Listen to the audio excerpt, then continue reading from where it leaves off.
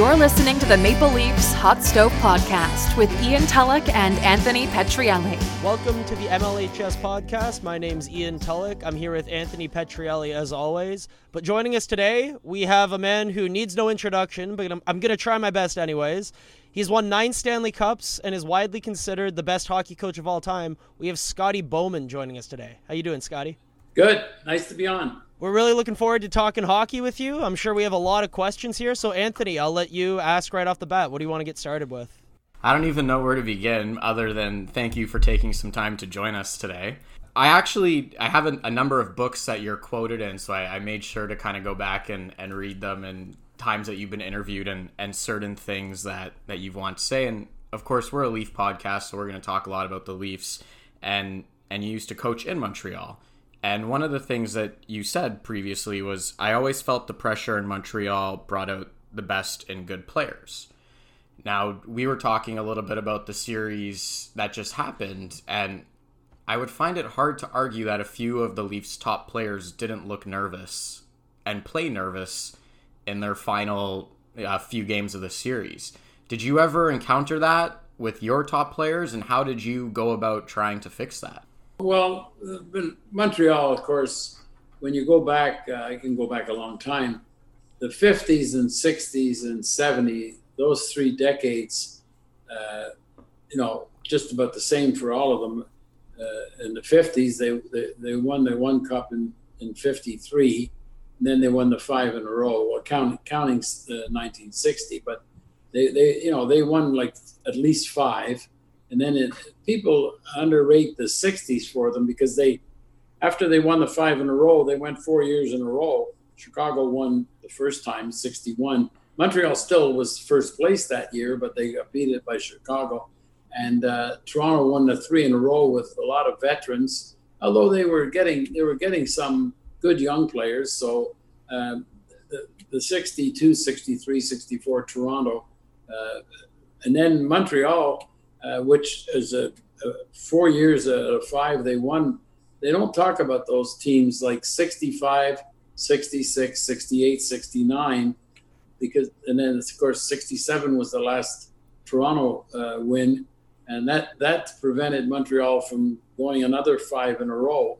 And so you look through the 60s, and they still won four cups, and then in the 70, if you count 71 and the 73 and then the other 4, that they had 6. So Montreal, the expectations were high always, and some of the teams weren't as good as others, but the people didn't worry about that. The fans really thought that they should try to win every year. I mean, that's the way it was, and it's so different now because you can't keep all your players. I looked at the records of all those teams in the 50s and 60s and 70s, and even going into the 80s, and it started changing in the 90s where you could keep, Edmonton Oilers were a dynasty, and so was the Islanders. The Islanders won 4 in a row, and the Oilers won, I think, 5 out of 7. So, but they kept all their players because you didn't have the cap system. So now it's totally different. You got to patch up every year, and if you're really successful, like you're going to run into a downward turn, which we know Chicago, Detroit was the first one, Los Angeles, Pittsburgh hasn't gone through that yet. They haven't won a playoff game in a couple of years or something, or a playoff series. But I don't think they're on the real skids. But can they come back and beat some of these teams that have a lot of good young players? I don't think they can. I mean, you got to try, and they'll try as hard as they can because they still got some good pieces. But it's hard to keep a sustained team. But the pressure in Montreal was always huge for anybody that. I mean, a lot of the players would stay there during the summer. A lot of them would leave and go back to their own residences. But it's a pretty uncomfortable place. It was an uncomfortable place. And then, of course, it slid in the last 20-something years where it's when you know that the people expect to win, I think you feel it, but you feel if you have a good team, you feel it in a good way, not in a bad way. So Toronto's had a lot of setbacks, but the setbacks have occurred recently with a lot of young players that they built their team around, and trying to figure out all the pieces to fit is not easy, because now you've got the financial aspect where if you're going to get good young players and you want to keep them, you sign them, and it's a real dead end right now, because the league, the cap system is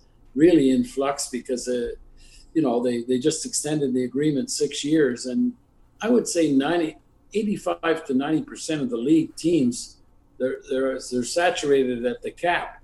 There's not very many teams that so what you have is what you got, and unless you can develop some young player, that's the secret. If you can get some good young players and get them on entry-level contracts, it gives you a little bit of running room. But it's a very slippery slope right now to build a winning team. But Toronto still has a very strong when you have a good nucleus, they've got 4 or 5 terrific pieces. And this year they tried to patch them up with some veterans, which you understand. And it worked for a while, but it didn't work in the playoffs. And they're totally a different concept than Montreal, because Montreal, I don't know the reason for it, but up till this off season that just finished, or just before this season, they stayed way under the cap. They didn't spend. I don't know the reason for it, because they were selling out 21,000, but they built up some money this summer last summer that they could go out and sign players, and that's what helped them, because they made a good trade. He hasn't done it in the playoffs. He's kind of gone dry, but Josh Anderson carried them for the beginning part of the year. They were able to go and sign Tyler Toffoli. He was an interesting case, because Vancouver paid a pretty steep price in picks for him, and he did very well with the Canucks. But his agent and everything else, they wanted a pretty big contract, and Vancouver couldn't give it to him, and he went on the open market. In Montreal, that's what you need to do. Is I think the next team that will do that, and probably in spades, will be Detroit, because they have over 25 million in cap space, and there's hardly, I don't know any. Maybe New Jersey has a lot of room, but everybody else doesn't have room, and they're trying to make room, but it's hard because you can't get rid of players when they have contracts.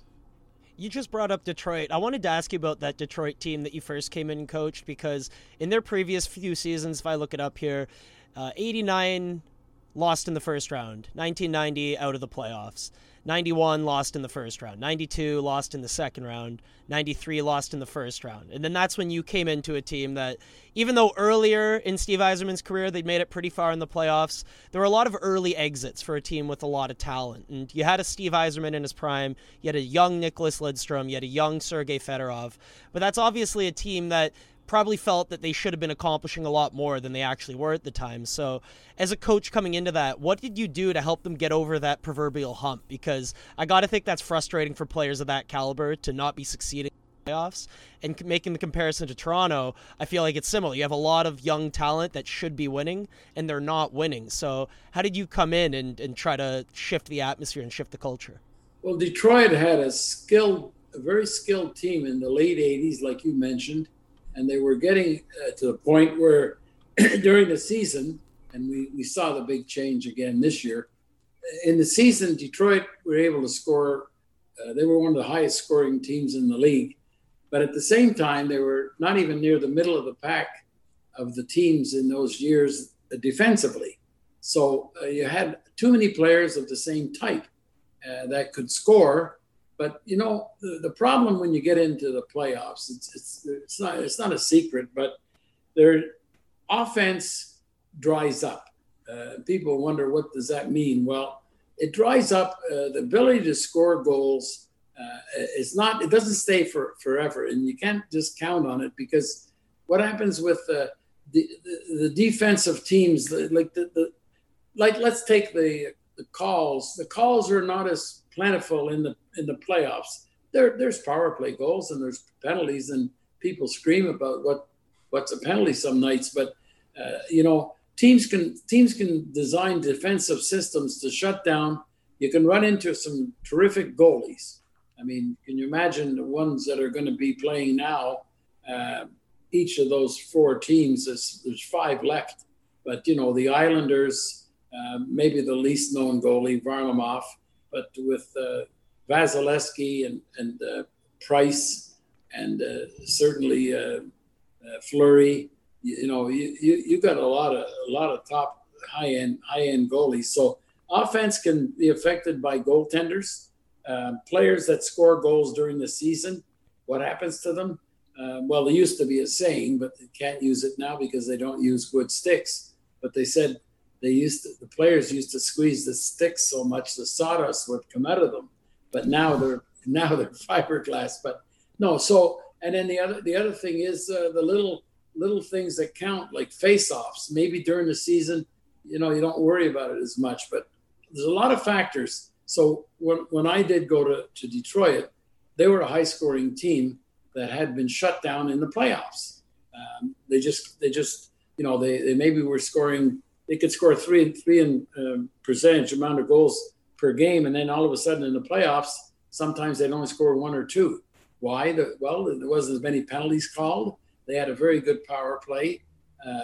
I could give you a bit of an illustration because the year before I got to Detroit, they played Toronto in a big series, a 7-game series, and Detroit was down. That's the year before I got there. Detroit was down 3-2, and they had to go into Maple Leaf Gardens and play game 6. And Toronto, for whatever reason, took a lot of penalties in game 6, and Detroit had 4 power play goals, and they won the games. I think it was like 7-3, maybe 7-4, and they came home for game 7, but it's a game 7, and maybe a lot of the fouls were the same as in game 6, but there was no penalties. There was only one penalty late in the game. I think Detroit had a lead of 1-0, and we got a penalty, and Toronto tied it up, and that's when that Borchevsky, the Borchevsky goal. Borchevsky, yeah. So there's an illustration where, 7th game, team got shut down. So when I got there, I knew right away that they could score, but the accent was on how do you defend, and I mean if you have a team that is not able to defend the lead, it's very hard to go far in the playoffs. And there's no difference now. I mean you look at Tampa Bay. I know a lot about that team. They can play offense and they can play defense. They can nurse a lead. That's why I think that till one game in the playoffs, they were like 30 when they had the lead at the end of the second period, they're 30-0. Maybe now it's 31-1 or something. But you have to be able to shut down teams in the playoffs. Because you have to get the lead, but you have to protect the lead. And if you're not a good defensive team, that's why I like watching the game last night. Vegas, that was a huge goal that Vegas scored in the last few seconds of the second period. I think Pietrangelo took a shot and it hit, I think it was Colasar. He deflected it in. So it gave them the lead. And that's a big goal because they went into the third period. I thought for a while in the first 10 minutes of the third period, I said, Colorado's coming close. They're putting a lot of pressure on. They're playing in the defensive zone. But, the good saves, the blocking shots, they did that. They led the league in block shots, and I think they led the playoffs in block shots so far.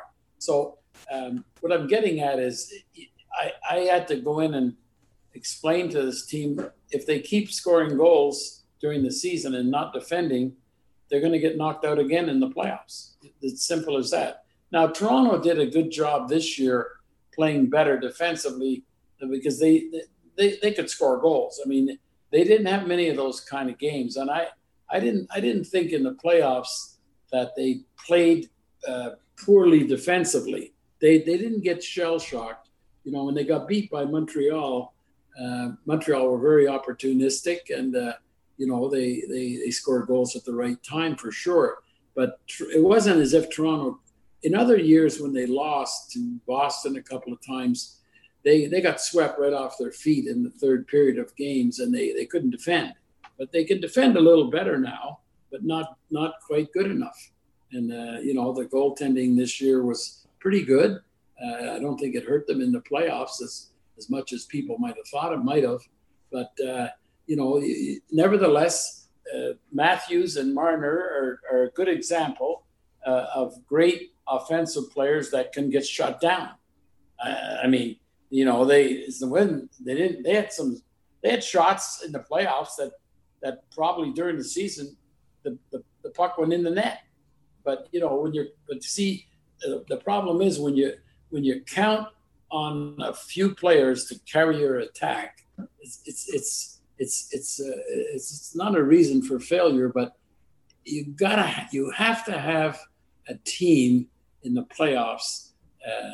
Some players that are on the second or third, like last night, Vegas, their fourth line, they played less than 8 minutes as a line, and they scored 2 huge goals. Carrier scored the clinching goal, and Kolasar scored the lead goal, and they only played 8 minutes. And that's a trick. You have to hope that you get a line that's going to play good defensive, but they were good defensively. And I think with Toronto, they definitely didn't talk much about it. But the big loss for me was John Tavares. I mean, he although people on the other say, well, no, Nylander scored 5 goals and he would be playing with Tavares. But Tavares is a goal scorer, and at the right time, at the right place in the game, because a lot of those games were tight, close. By a goal. So it wasn't any blowouts. Montreal didn't blow them out. So there's a lot of factors that go into winning, and one is injuries. You could get a player suspended at the wrong time, probably hurt Colorado. Kadri went for 8 games, and I guess he just served the last game last night. That hurt them a lot. We're used to seeing that in Toronto with Kadri. Well, it was an unfortunate. It was a bad hit. There's no question about it. There's been a half a dozen of them in the playoffs, but it took us a lot out of the team. So I think you have to be able to, maybe during the season, make sure that you play. Although I don't think Toronto this year tried to blow out teams. I don't have all the stats in front of me because they finished 18 or 20 points ahead. But sometimes when you're going through the season, you don't have adversity, and all of a sudden it creeps up on you, and you get, because I don't think Toronto played that badly against Montreal. They were within a shot of knocking them out, and it'd be like Colorado could say, similar type. They were within a shot of winning the third game and going up 3-0, and the other team scored the overtime goal. I think it was Pacioretty, and next thing you know, the series goes back.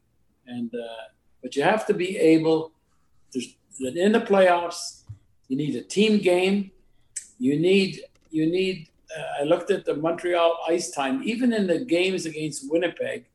Can they continue that? They'll have to. Can it be successful? It's going to be a lot tougher against Vegas. But the game that Evans got injured by Scheifele in game 1, was that game 1 or game 2? Game 1. It was game 1. Game 1, yeah. Now that game, I looked at the Montreal ice times the next day, and on the forward line, the player that played the most ice time was Evans. He played 17:50. Dano played 17:30. They were on the checking line because they had nursed that 1-0 lead. That was the game. And I think there was another player in there that played 16, Armia. He was another player they were using. So, and then all the other players played 15, 14. I looked at the Gallagher played 14 one night. Anderson only played 10. Stahl played 12 sometimes. The Toffoli was about 15, 16. So, you're sitting in the dressing room. I'm sure how Montreal are sitting in there, and they're not saying that this player, like during the season, I thought if Toffoli didn't score or Anderson didn't score, they weren't going to win games because they carried that team. I mean, they get in, they in the first 30 games, 25 games of the season, I was impressed with Montreal. I said, this team's they're going to be they look like the best team in the North. Now, they did play Vancouver about a 5-game. They had 3 games in Vancouver, and they came back to Montreal and played them twice. But they still could. The reason that they've gone this far is they don't have a game breaker that has to score. And they've got guys that have come through. I mean, all of a sudden, Evans goes out and Lehkonen comes in, and he gets a couple of goals. And, so they're getting the scoring. And that's what I find with the winning teams is it's a team effort. Defense, you can maybe shorten up a little bit. Montreal's not playing 3 pairs of defensemen.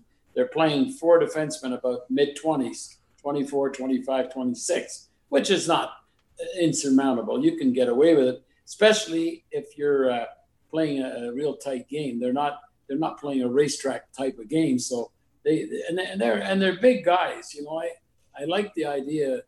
All of the teams that are playing now, and it's not what people are talking during the season.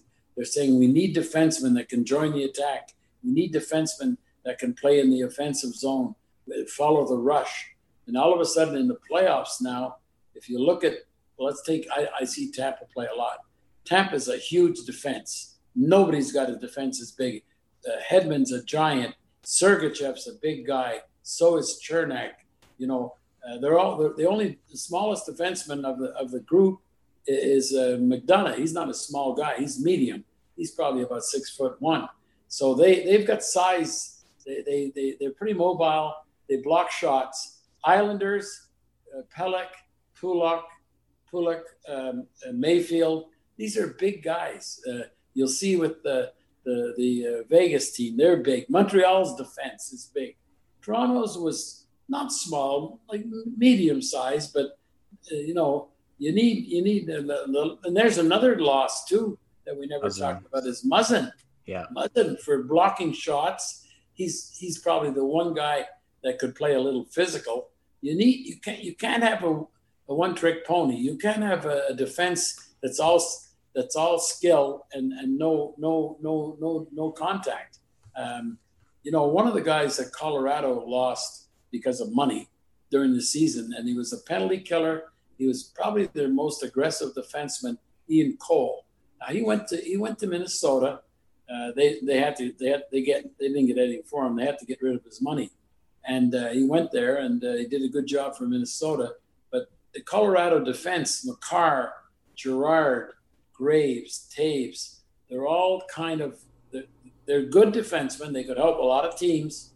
They're offensive defensemen. And, the other team had a mixture. Vegas, Theodore is a very, very underrated defenseman. He's not as effective this year as he was last year, but they got Peter Angelo. But he and Martinez were really dangerous last year as a twosome. Now they got Peter Angelo, but on the other hand, you see they got that White Cloud and they've got Coburn, McNabb. Braden McNabb, I meant, and they're big guys, and they run guys into the boards. They play physical, and I don't know what you think, but I mean it's you got 4 teams left. They all have big defensemen. It could be an oddity, could be just happened, but there's some good defensemen in the league. But there's some teams. When St. Louis won their cup, I was always impressed with the type of defense they had. They lost a lot of them because they lost the fellow that retired, big guy. Jay Bouwmeester. Yeah, they lost him. They had Peter Angelo. They had Edmondson, they had Gunnarsson, they were tough to play against. They were good at the point. They got the pucks through, and maybe that's the one area where Toronto has to go and find I don't know what they have coming up, but that might be the area that they have to improve on. On defense, not Riley. Morgan Riley is an excellent defenseman. You need a player like that. You can't operate. It's not his fault they don't have other fellows that could kill penalties and block shots and play physical, because he's really a guy like Morgan Riley can really help offensive players like Matthews and Marner. And but I don't think this year it wasn't the same as when they got eliminated. The problem it's Montreal. Montreal had a terrific 2 months. They went in the real dumper for a while. They looked like they're going to miss the playoffs. They had a lot of injuries, a lot of COVID. They brought in 3 guys at the trade deadline. They brought in Gustafson's only a power play guy, but they brought him in. They brought Stahl in. So they have a lot of depth this year. I was wondering, they were signing all these veterans. They signed Perry. They made a lot of moves, and now it's been paying off. But I think that's probably the toughest part for Toronto is they were definitely favorites this time, and a very big underdog team won, which really hurts. So when you were in Detroit and you guys, it was a big thing back then of them getting over the hump. The thing that I don't think gets talked about enough in retrospect now is you guys added Brendan Shanahan. We added a lot of good players, and on the good teams that I had both in Detroit and Montreal, the role players meant so much to the team. Going back to Montreal, we had Riseborough, we had Lambert, we had Tremblay, we had Jarvis. Bob Gainey was a defensive stalwart. He was a Hall of Fame player. Only very few guys will get in the Hall of Fame for what he did, because he was the best defensive player of his era. And then when I went to Detroit, Draper, Maltby, Koser, McCarty. These are important players in the playoffs. They're underestimated. They don't log 18, 20 minutes a game. They might have 15 at the most during the season, maybe 12, 13. But when I went there, they could score, and Yzerman was as good as any player in the league.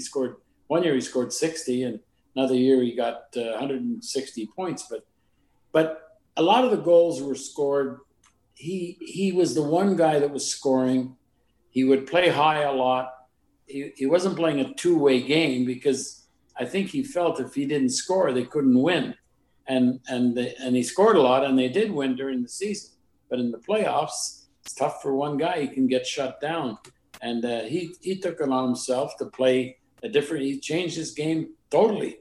Played two ways, took face-offs, blocked shots, killed penalties, and that spilled spills off to the rest of the team, And Matthews is young. Is this his 4th year or 5th year with the Leafs? So this was his 5th year. 5th year. Yeah. He comes in at 18, or 19, whatever he did. So he's still a young guy, and this year he took face-offs, and Marner kills penalties. You can't have all your offensive guys, but we played we turned our game around in Detroit with some size. We got, like you said, we got Shanahan.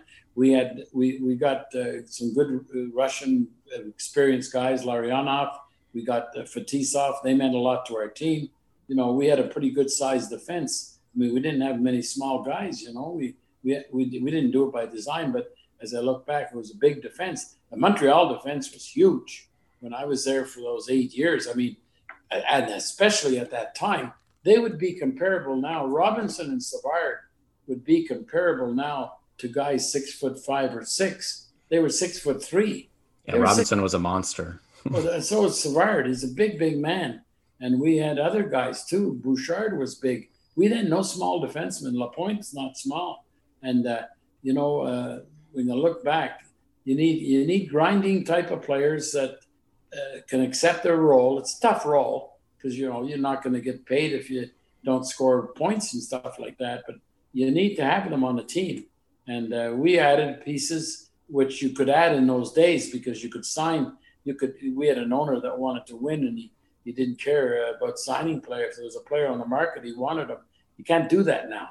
You can't go out and there's going to be some players there's going to be a lot of free agents this year trying to get good contracts. They earn them. They play very well for teams. There's a ton of guys that are out. I saw and I heard on the radio today 10 or 12 names of players that are going to be UFAs. Now, the problem is there's not a lot of teams that have money because, and they're not going to have money for the next, the cap's not going to go up for maybe 3 to 4 years. So the teams have been trying to hold on to what they had or trying to add players. So there's so many teams that are near the cap. I mean, what the Lightning did this year was a stroke of genius. I mean, people didn't like it, but it's available for everybody. I mean, their payroll is $100 million. Yeah. They picked up Gavin Gaborik. They picked up the goalie from Ottawa, Nielsen. That took care of $9 million. And then Kucherov got injured, and he had to have surgery. So that was another $9.5 million. I mean, they would have that team would have. They were budgeting. If they couldn't have done this, they would have lost Killorn, probably Palat. They wouldn't let the young guy go a point. But I mean, Kucherov is young. But they would have lost 2 or 3 of their top 6. That's a lot. And that's why they're so good now because they got depth. They play 4 lines, not equal, but their fourth line is Johnson and Maroon and Colton. That's a kid they just picked up this year, and he's done pretty well. But that line, I mean, Tampa's a good example. They had a lot of heartaches, and all of a sudden, Julian Brisebois, the manager, when he went out and got Goodrow, paid a big price. Well, I mean, people think it's a big price, but their pick was player number going to be in the high 20s. It sounds like dramatic, a first round pick, but it's player number 30 or 28. It's not the same. If you look at a draft pick value chart, it drops off considerably after around pick 20. You're basically looking at a second round pick. To me, the first round, I had it in my mind. It used to be I find 12. Anything after 12 is not the same. And you'll see in drafts, a lot of drafts, it goes up to, there's 8 or 10 or 12 players. They're really going to be good. You can pick one up in 15 or 20. The Islanders picked up Barzal at number 15 or 17 in a draft when Boston had 3. But the thing is, it's so hard now to rebuild your team. If you don't like certain players, you can't get rid of them. And if you don't have the money, Detroit's going to be interesting to watch because they in New Jersey have the most money to spend. I mean, whether they want to do it or not, that's something I don't know.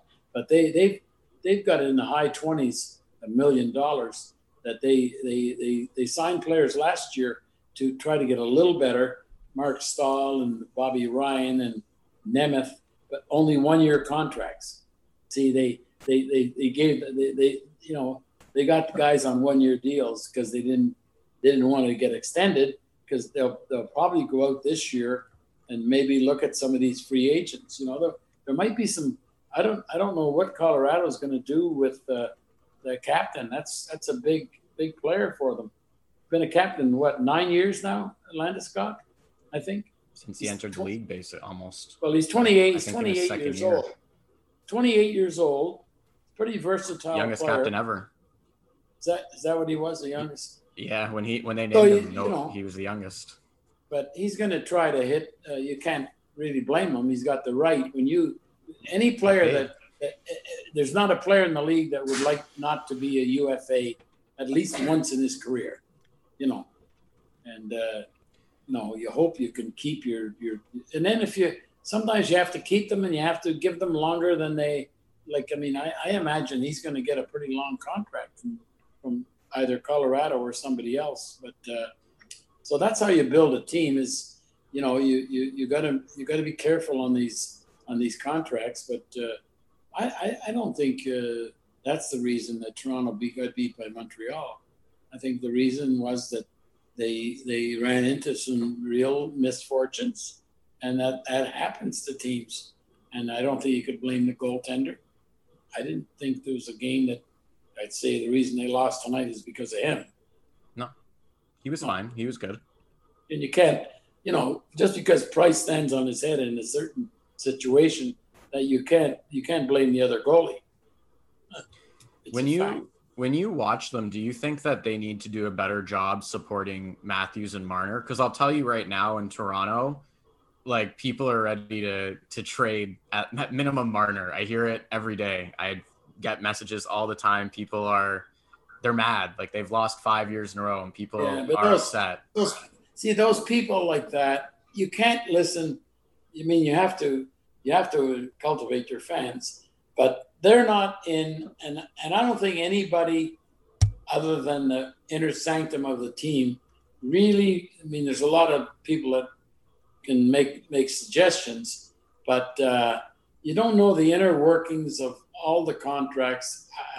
When you get a player like Mitch Marner at his age and what he's comes this far, yes, the playoffs. I can go back. You can go back and check. It's a long time. When the Hawks started to make a rebound in the late 50s, and the reason they made a good rebound is two superstar Hall of Fame players came within a year of each other, Stan Mikita and Bobby Hull. And their first 3 or 4 years, it's only 6 teams now, they got knocked out in the first round. I mean, I've been looking for a comparable. I did not go that far back. I did not know that was who I should have been looking at. They won in 61, and I think Mikita and Hull joined in 58 or 59. But they had 2 or 3 tough years, and they didn't look at their playoff records until they got going. But so, I mean, I don't judge players on just one snapshot of 1 year. And, to get value back for a player like that, I know what people are thinking. They're thinking, oh, let's take the $11 million that he makes and get 2 $5.5 million players. That's exactly it. Doesn't work. It's not real. Not real, no.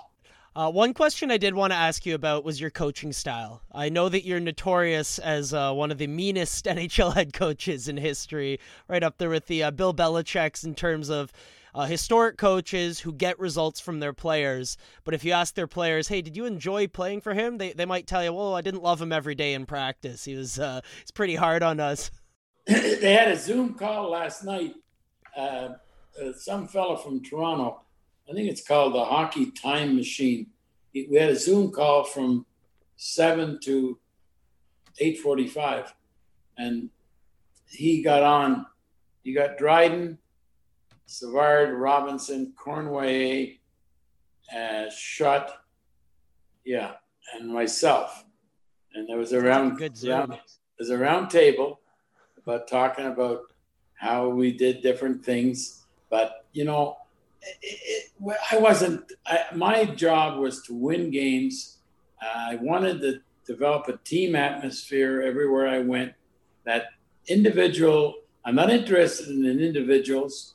I'm not interested in characters.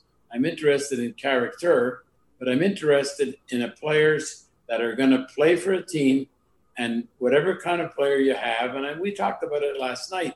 I said to Yvan Cornway, I said, Yvan, did you ever expect to get on the ice if we had a 1-goal lead in the last 2 minutes of the game? And he said, no. You had Jarvis, you had Gainey, you had Roberts, you had Houle. And see, when a team recognizes that, it's tough now because players get paid. It's like baseball. Baseball, everybody hits trying to hit home runs because they get paid for home runs. But in hockey, you get paid if you get points and goals. But at the same time, if you're going to win championships, I was a big stickler that you had to play some type of a defense at some point in your career that if you're going to win at all. And I mean, and if you were not in the mode of being a defensive player, then make sure you're one of the best offensive players. And you get a player that's going to score 25 goals. It's hard to make him better defensively, but you don't want to ruin him and not get, maybe you got to encourage him to get 30. But if he's on the team, it's a team game. And if we're losing in the game, you'll have a lot of ice. If we're winning in the game, you may not have as much ice. Something happened in the last game between the Islanders and Boston. I think they brought it up, and reflecting to Barry Trotz. And Matthew Barzal, in the last game against Boston, he had 350, nearly 4 minutes the first period, which is maybe a minute or a bit under. And then he had about 4 minutes in the second period, and then he had the lead. And he played 250. So he had a total of 10 minutes in the game. Now, he accepted that. He looks like now that he's turned the corner. They're not worried about him scoring 30 or 40 goals every year. His biggest thing now is he wants to win. He wants to try to win, get the Islanders. They got a big challenge ahead of them with playing the defending champions. But that's the thing that a team has to embrace. If they're worried about their own ice time, if they're worrying about their own scoring records, it's a coach's job to diffuse that. Try to explain what you're trying to do.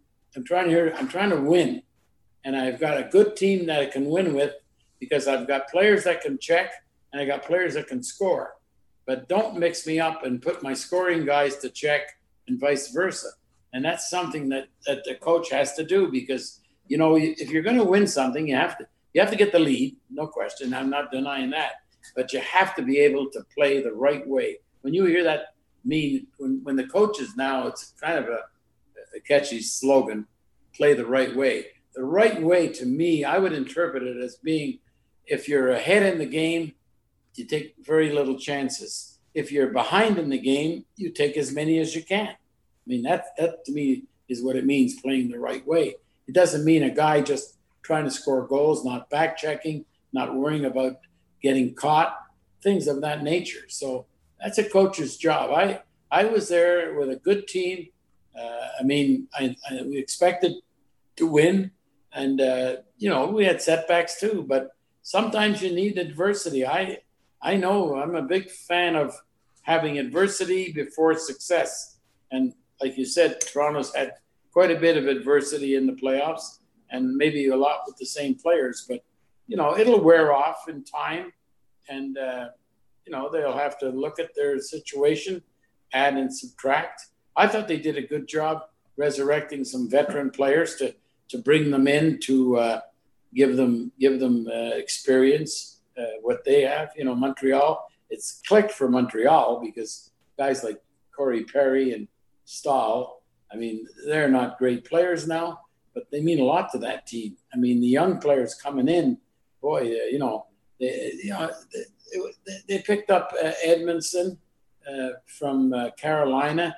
He had been previously with the Blues, So they've got some players in their on their team now that have got a pedigree of winning, and that's a big thing in the playoffs.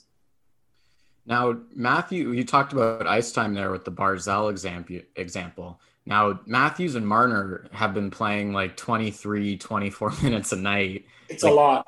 It's a lot. What kind of negative effect do you think that has on even the rest of the players in the team, if any? Well, I mean, I'm sure the players think about it. If you're not winning, maybe it has more an effect. But if you're winning, you want to win. But they're young players. And, I don't think they were fatigued in the playoffs as much as they were stymied by a good checking. I mean, comparing the way that they weren't checked during the season as in the playoffs, I mean, you draw a lot of – when you're on a team and you've scored at all those goals during the season, you draw a lot of attention.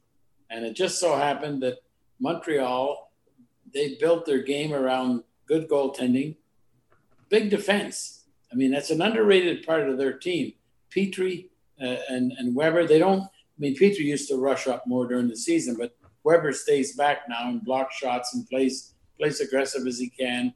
Edmondson, one of the players on Montreal that really came through for them, it was a wonderful signing for them, and he's really hurt Winnipeg, is Sherratt.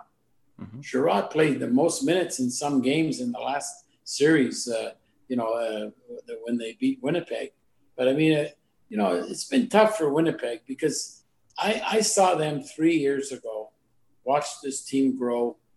Byfuglien, Trouba, Sherratt, the big tall guy in Tyler Myers. Yeah. I mean, it's a big, there's 4 really good defensemen. Morrissey's a real good player too. He's a good young defenseman. But I mean, there's 4, and I'm not sure if he was there. I think he might have been, but 4 of them are gone. Big, and they were big too, Tyler Myers is more offense. Sherratt was more defense. Byfuglien was both. He could rush. He's sort of a hybrid player. And, they had it's a tough loss. I mean, probably money jumped into the equation because Myers signed a long contract with Vancouver. Sherratt, I don't know, he signed with Montreal. Byfuglien, unfortunately, that was a misfortune that he didn't continue playing. So it's it's tough to know. It's easy to criticize when it's over. It's hard to criticize when it's in operation, While we're talking about defense, I really wanted to ask you about Sergei Fedorov when he went back on defense. I know at the time there were a bunch of injuries to Detroit defensemen, and you looked at your roster and you said, "Oh, who do we have here up front that could actually play defense?" And Fedorov was your most defensively responsible, fleet of foot skater. But it's just such a fascinating experiment. I'm curious how that came about. Well, it was twofold. I'll tell you, twofold. Sergei Fedorov was as strong a skater, a two-way player that I've had on all the teams I had. He was that kind of a player. And we had really strong center ice. We had Yzerman, we had Larionov, we had Draper. And, there's only 60 minutes in a regular game unless now there's overtime in that. And he needed work. And I used to try as hard as I could because he could kill penalties. He could play on the power play. But, you're trying to get a 4-line game going, and it's hard to get him to the 18, 20-minute mark. And so then we got 2 of our regular defensemen injured. But he could always skate very well. He really, when he first came up, and I wasn't there, from Russia, one of the unusual players from Russia, he was a defensive player.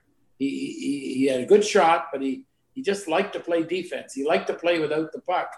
And then, of course, when he got in the NHL, he knew he could play with the puck too. So I called him in. I said, I've been trying to figure out this 20-minute stuff, but I think if I could put you on defense for the next month or two until we get the injuries, your ice time is going to jump up to 24, 25 minutes. And I wasn't sure if he could do it. And he said he would try.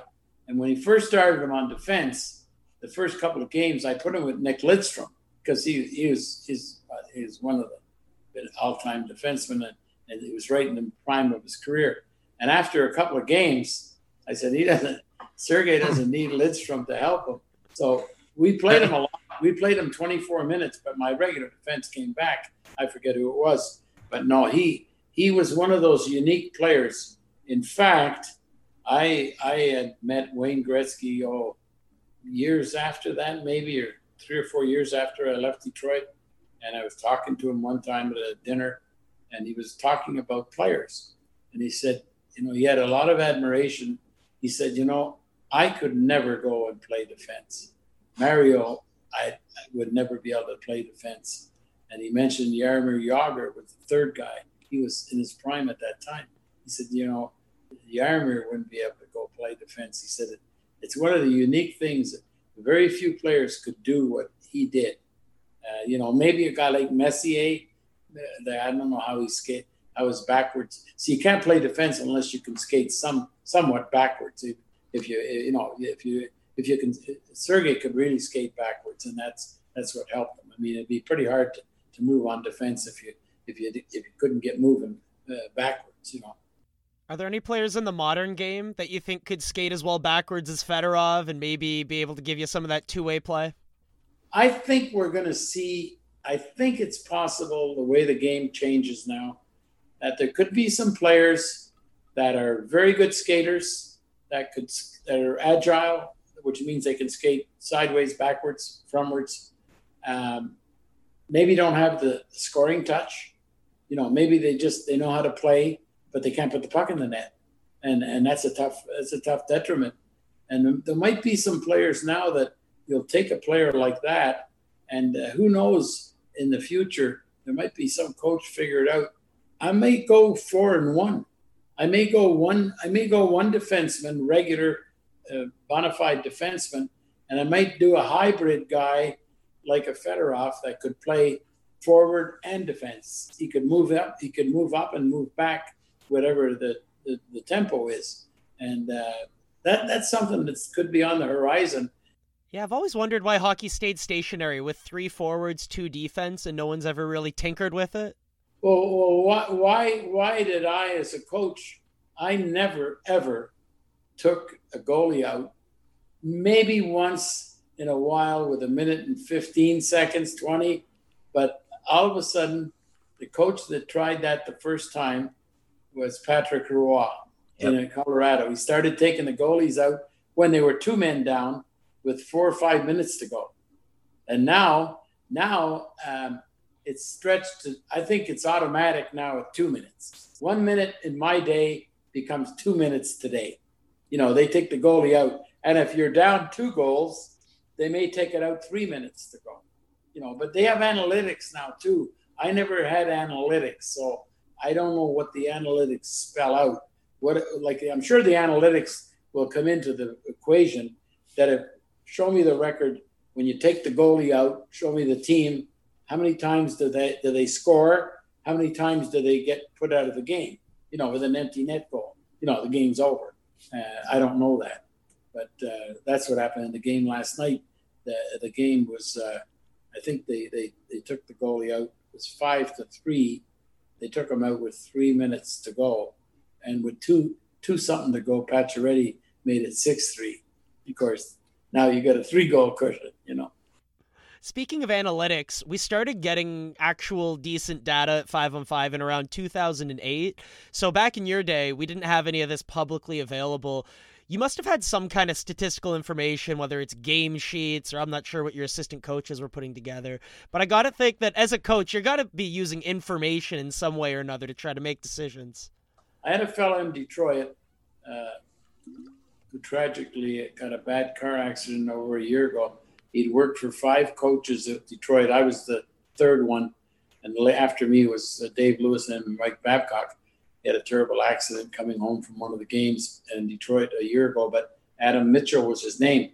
And each coach, like I had him do certain things. I wanted to know, and I would change them up a little bit. I wanted to know each of my 6 defensemen that are playing tonight, when they get the puck, I want to know the result of the next play. Did we keep the puck? Did he ice the puck? Did they get the puck? That's one thing I used to like to know. I like to know on our forechecking system, when we had a really good system, our first one back. Did he put was he putting back pressure right away, or was he cruising? And please put his name down. I wanted turnovers at each blue line. How many times did we give up the puck at our own blue line or their blue line? And I like to know, like the league supplies other ones now, but they were just basic ones that I wanted in my own. I mean, I could see them from the bench, but it's much easier when you get it at the end of the game or the period. This is what Nick Lidstrom, he got the puck 15 times tonight. He made 14 plays that we kept the puck. Somebody else had 15. He only kept it 5, But hockey's tough because, we have, during the season, you got 18-minute intermissions, but by the time they get their skates off and get them on, and, you probably got about 5 or 10 minutes, and to get the analytics during the game, and then you're going to another game the next night against a different team. But I think I like analytics to verify what I saw. I'm not against analytics. Some people don't care about them at all. I because a lot of times your mind gives you an opinion, and if the analytics verify your opinion, it's pretty. Now you got the eye test and you got the analytics. There's certain things that as a coach, and you could change them during the year, but I had the basic ones. I wanted to know my high guy. I wanted to know if he wasn't backtracking full out, if he was just cruising. So it's the F3 in the offensive zone, your first forward back? Yeah, like the high guy. I wanted to know, did he loaf coming back? Did he sprint? Things like that. And I used to also, because when you're coaching and you got the next line coming up, and you're trying to watch part of the game, and I had the guy track players coming to the bench on line. Now it's a little different because they change so quickly. But like we'd have minute and a half shifts maybe, and I wanted to know when the player comes from the ice. See, it's a lot different now because the game's so fast.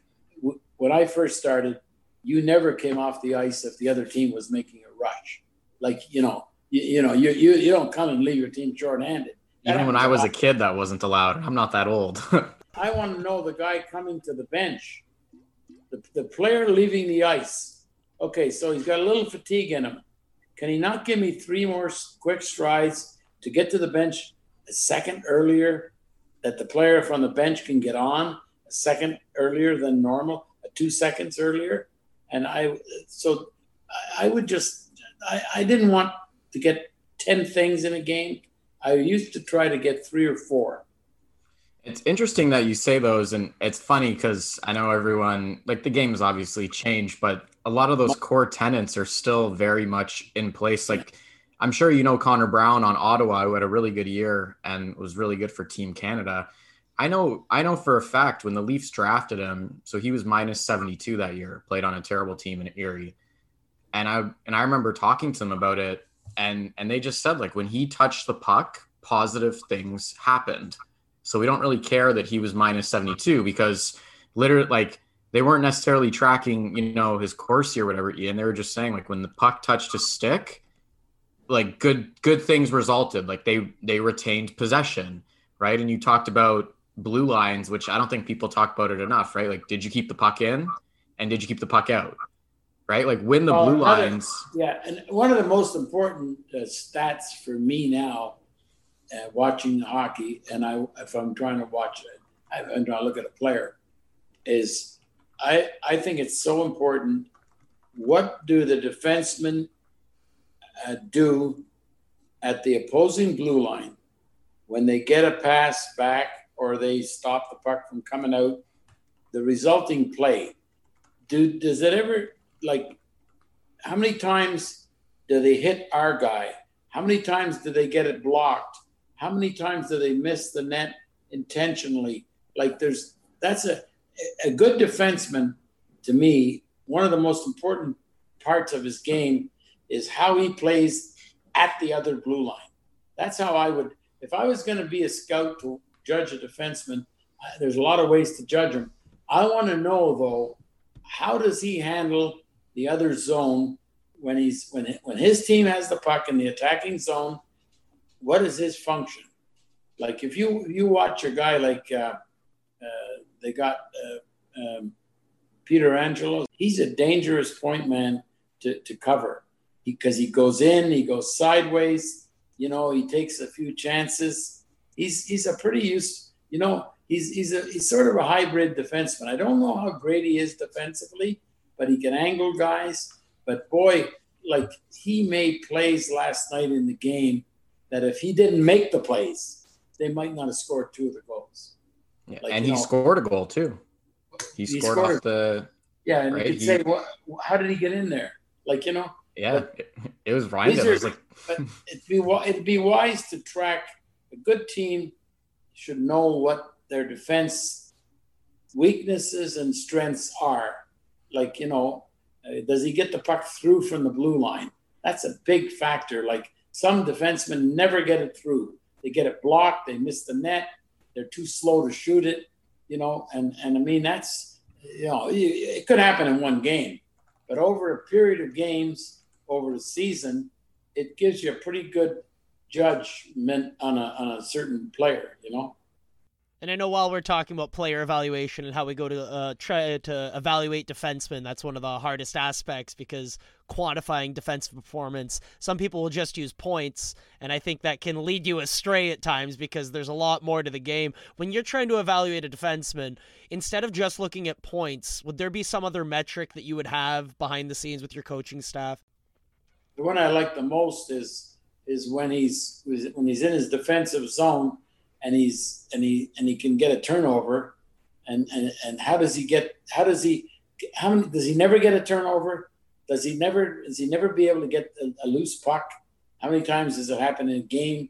And when he does get the loose puck, like I mentioned to you, does he send our forwards on their way to a good attack? And that's the entire concept behind zone exits, which is a big thing in the analytics community right now. I like that. Just one more question for you, and then I think we're good. Good. So you may remember you were interviewed for a book. It's called Simply the Best by Mike Johnston. There's a chapter in there, and I was reading it, and your chapter in preparation for this, and you said something that I thought was super interesting in relation to the Leafs, and you were talking about organizations. You were asked about organizations reaching excellence, and I'm paraphrasing, but you essentially said organizations that don't, it's usually because they break down in philosophy, and eventually you realize that you've got to stay with it and you can't lose patience with a young player. Do you think the Leafs are kind of in that crossroads at the moment? Because right now, like we kind of said, like the fans they're at them. They're at them pretty hard. They're at the manager. They're at the coaching staff. They're at Matthews. They're at Marner. Nylander's getting a pass because he had a good playoffs. But like when you look at them, is that a team that needs to stay with the course and things are going to sort themselves out? A lot of the decisions are going to be. I mean, I don't know the structure of the ownership and what their priorities are, and how much leeway they've given the people that run it, because that's important. What they're thinking, because your philosophy has got to be. I think that they can't discount the regular season that they had. They can't discount it. It was different. No crowds, not as much travel, not as many opponents. Only 6 opponents all the time, and you play a same team quite a bit. Which to me, though, by playing like a fellow like Matthews that only played in the Canadian, the North, and scored all those goals, it's quite an accomplishment, because you'd think because he only played 6 opponents and he played them 9 and 10 times, that they would know him. Like they would know, we can't let him do this. In other words, maybe you got to put a guy right on him when he's in the slot. Maybe you got to sacrifice because he scored so many goals. But no, I think they're going to have to do something with their roster, because they won't be able to keep all those players. A lot of them are on 1-year contracts. I don't know what they have in the pipeline. I don't know that. Not a lot. Well, I'd heard about this player, and I don't know where he is now, Robertson. I don't know he played in the AHL this year. Like he played a few games for the Leafs, and then he played in the AHL. But how did he do in the AHL? I think he was doing okay, but he had like a knee injury or something, so he didn't get a ton of time in this year, sadly. He wasn't tearing it up, but he did score a goal per game in the OHL at age 19, so that's impressive. That's the O. But so you got to know what are they?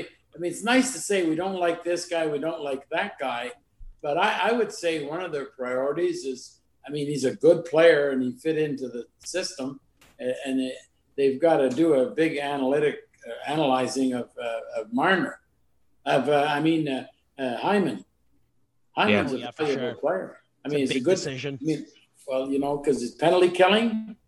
He's a top 6 forward, maybe even sometimes he moves top 3. So those players are hard to get by, and it's not that he's got a lot of time left on his in his career. So, but I would say they have to take a look at trying to. And the hardest thing in the NHL today for any team is to try to upgrade your defense. It seems that defensemen, I don't know the reason for it. Like, can you imagine the two of the top defensemen in the league today are Makar with Colorado, Heiskanen with Dallas. And, one was drafted 3rd overall and the other was drafted 4th overall, Makar. And if you did a redo, but see, it doesn't mean every year you have to draft a defenseman low, because maybe in that draft there wasn't any. I think when Edmonton was drafting their first pick overall 3 or 4 years in a row, it was a very lean year for defensemen. I don't think any of the. I haven't done this, but I would research and look at let's look at the player they took, and let's see if there was a defenseman there. We know McDavid for sure. You can't dispute that ever. But when Nugent Hopkins, he's a good player, but was there any defenseman that probably not? So defensemen to me are a priority. And I saw some of the Canadian games with the World Championship, and he's only 18. Owen Power. I did see some college games, 2 or 3. I only saw him play 2 or 3 games, but I saw him overseas. It's a big ice. It's a lot different. It's a good skater. He looks like a good IQ. The coach doubled up in the big games, used them, went down to 2 pairs, used them in the last minute. He looks like, I don't know the other players that are available in the draft. Could be Europeans, but this guy looks like he's got size, but he looks like he's going to be something. But I just saw in our thing this morning, or on the radio or something, he's considering it, and I can see it. Let's say that Buffalo draft him. Are they going to, what are they going to do with him? Are they going to bring him to Buffalo and put him in their lineup? Or could he stay in Michigan? He's only young. So he's playing against some college players that are 22, 23. He said he's not sure about leaving Michigan. I know Cale Makar stayed in college for an extra year when it was clear he was ready to come to the NHL. Yeah, no, and that's what I meant. After the first year, it was pretty clear he could play in the NHL if he wanted to, but they kept him there for that extra year so he could get a bit more experience and dominate. I'm wondering if that's what Owen Power's thinking. Give me 1 more year to truly dominate college hockey, and then I'll come in and be a top pair defenseman. Yeah, and then coming to a team that's in the rebuilding, too. It's another. See, they drafted 3 years ago Ulf Dahlen as a defenseman. Now, he struggled immensely in the first half, and then he got his game turned around in the second half of the season. He had a terrible minus. It was in his own end a lot, very confused, but he's a skillful guy. He can make a good pass. He can shoot. And the snapshot of his last 25, 30 games, so much better. So, but he's now 22 now. Scotty, we're just amazed with your hockey knowledge here. We're talking in the chat that you can't see. We're just going, how does he remember all of this? I'm 28 years old and I can't remember what I had for breakfast. So I'm blown away here. Thank you so much for this. This is great hockey talk, man. I got a good passion, and I like to watch. I'm looking for, I'm not looking forward to the next 2 nights because there's no games, but there's a game on Sunday, but it's in the afternoon. And, I know. I don't like it. How come they get a Saturday night game? Come on, guys. Yeah, well, they got nobody to play. But I think you're going to see both of these series, the dynamics of Montreal and Vegas, and the other 2, Tampa and Islanders. Wow, Islanders are a tough out, boy. They've been there before. They play tight. They don't have their top scorer. Yeah, Anders Lee. But they know who they are. They know who they are, though. That reminds me, real quick, who do you think is the best coach in the NHL right now? There's so many.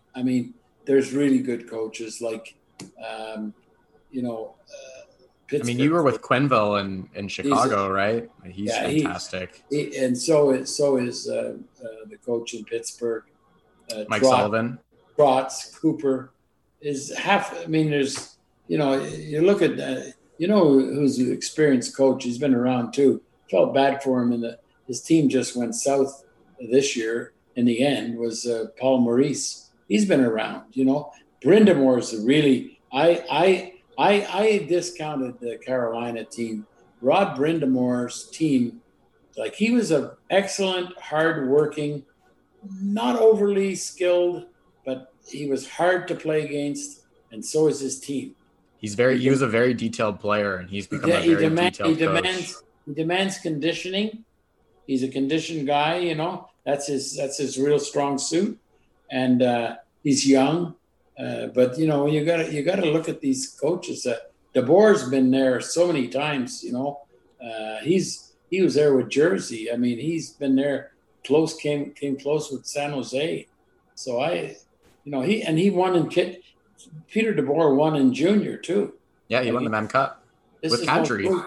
Who else is a coach that did a hell of a job this year was the guy in Ottawa. Yeah, no one expected them to be competitive. His team played hard. See, he had a little taste in the NHL with Babcock one year with Toronto, and then he went to Ottawa. I thought that this year would be a disaster.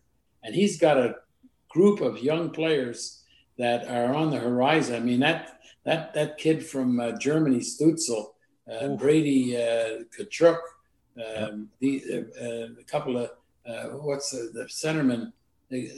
Norris is good. He had a good year. There's two of them. There's another one that's good. Formaton? Yeah. This team they're going to have their hands full. I mean, I don't know about their goaltending and defense. See, once again, the defense is going to be the decision-making, for them. Well, anyways, guys, nice to talk to you. No, thank you so much, Scotty. We really appreciate you taking the time. Have a great night. Good luck. Yeah, bye. You've been listening to the Maple Leafs Hot Stove Podcast. For news, opinion, and analysis, make sure to go to mapleleafshotstove.com and join the conversation.